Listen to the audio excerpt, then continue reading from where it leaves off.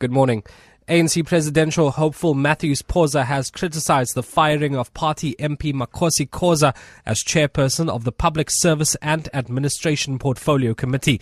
The ANC removed Khoza from her post this week, citing an irretrievable breakdown of relations with committee members. Khoza had publicly backed the recent motion of no confidence in President Jacob Zuma.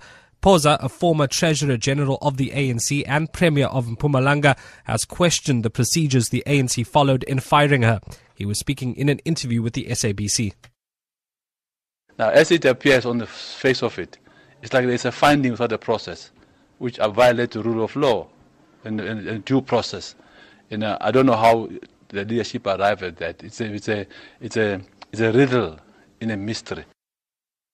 Health Minister Aaron Motsoaledi has acknowledged that the crisis at health institutions in KwaZulu-Natal is caused by lack of leadership and poor management.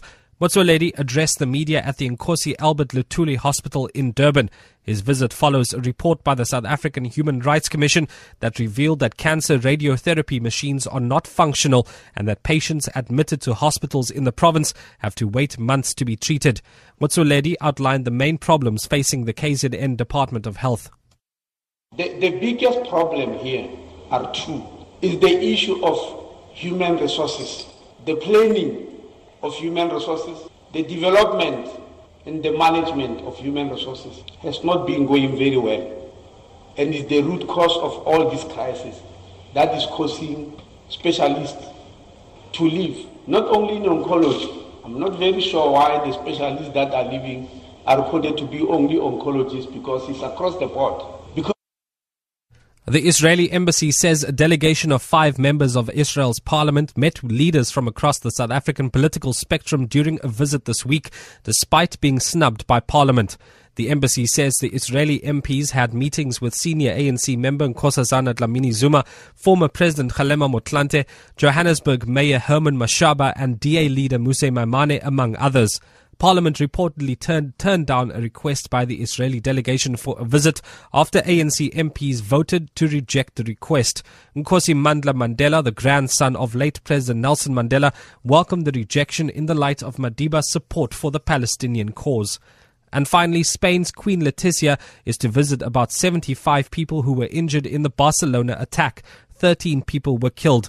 Spanish police in Spain are searching for 3 members of a suspected jihadist group that carried out the attacks in Barcelona and Cambrils. They include Yunus Abu Yaqub, the man the police now believe drove the van into crowds in Barcelona's popular Ras Lambras area. The BBC's Gavin Lee reports. Spanish police say there are still many unknown details about the group behind this attack.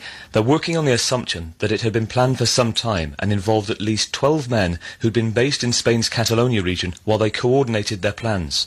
But investigators acknowledged that the terror cell hadn't been on their radar before and weren't on any terrorist watch list in Spain. 59 people remain in hospital following the attack in Barcelona. Authorities have now identified 7 of the 14 people killed in the attacks, 5 Spanish nationals, an Italian and a Portuguese national. For Good Hope FM News, I'm Chairperson.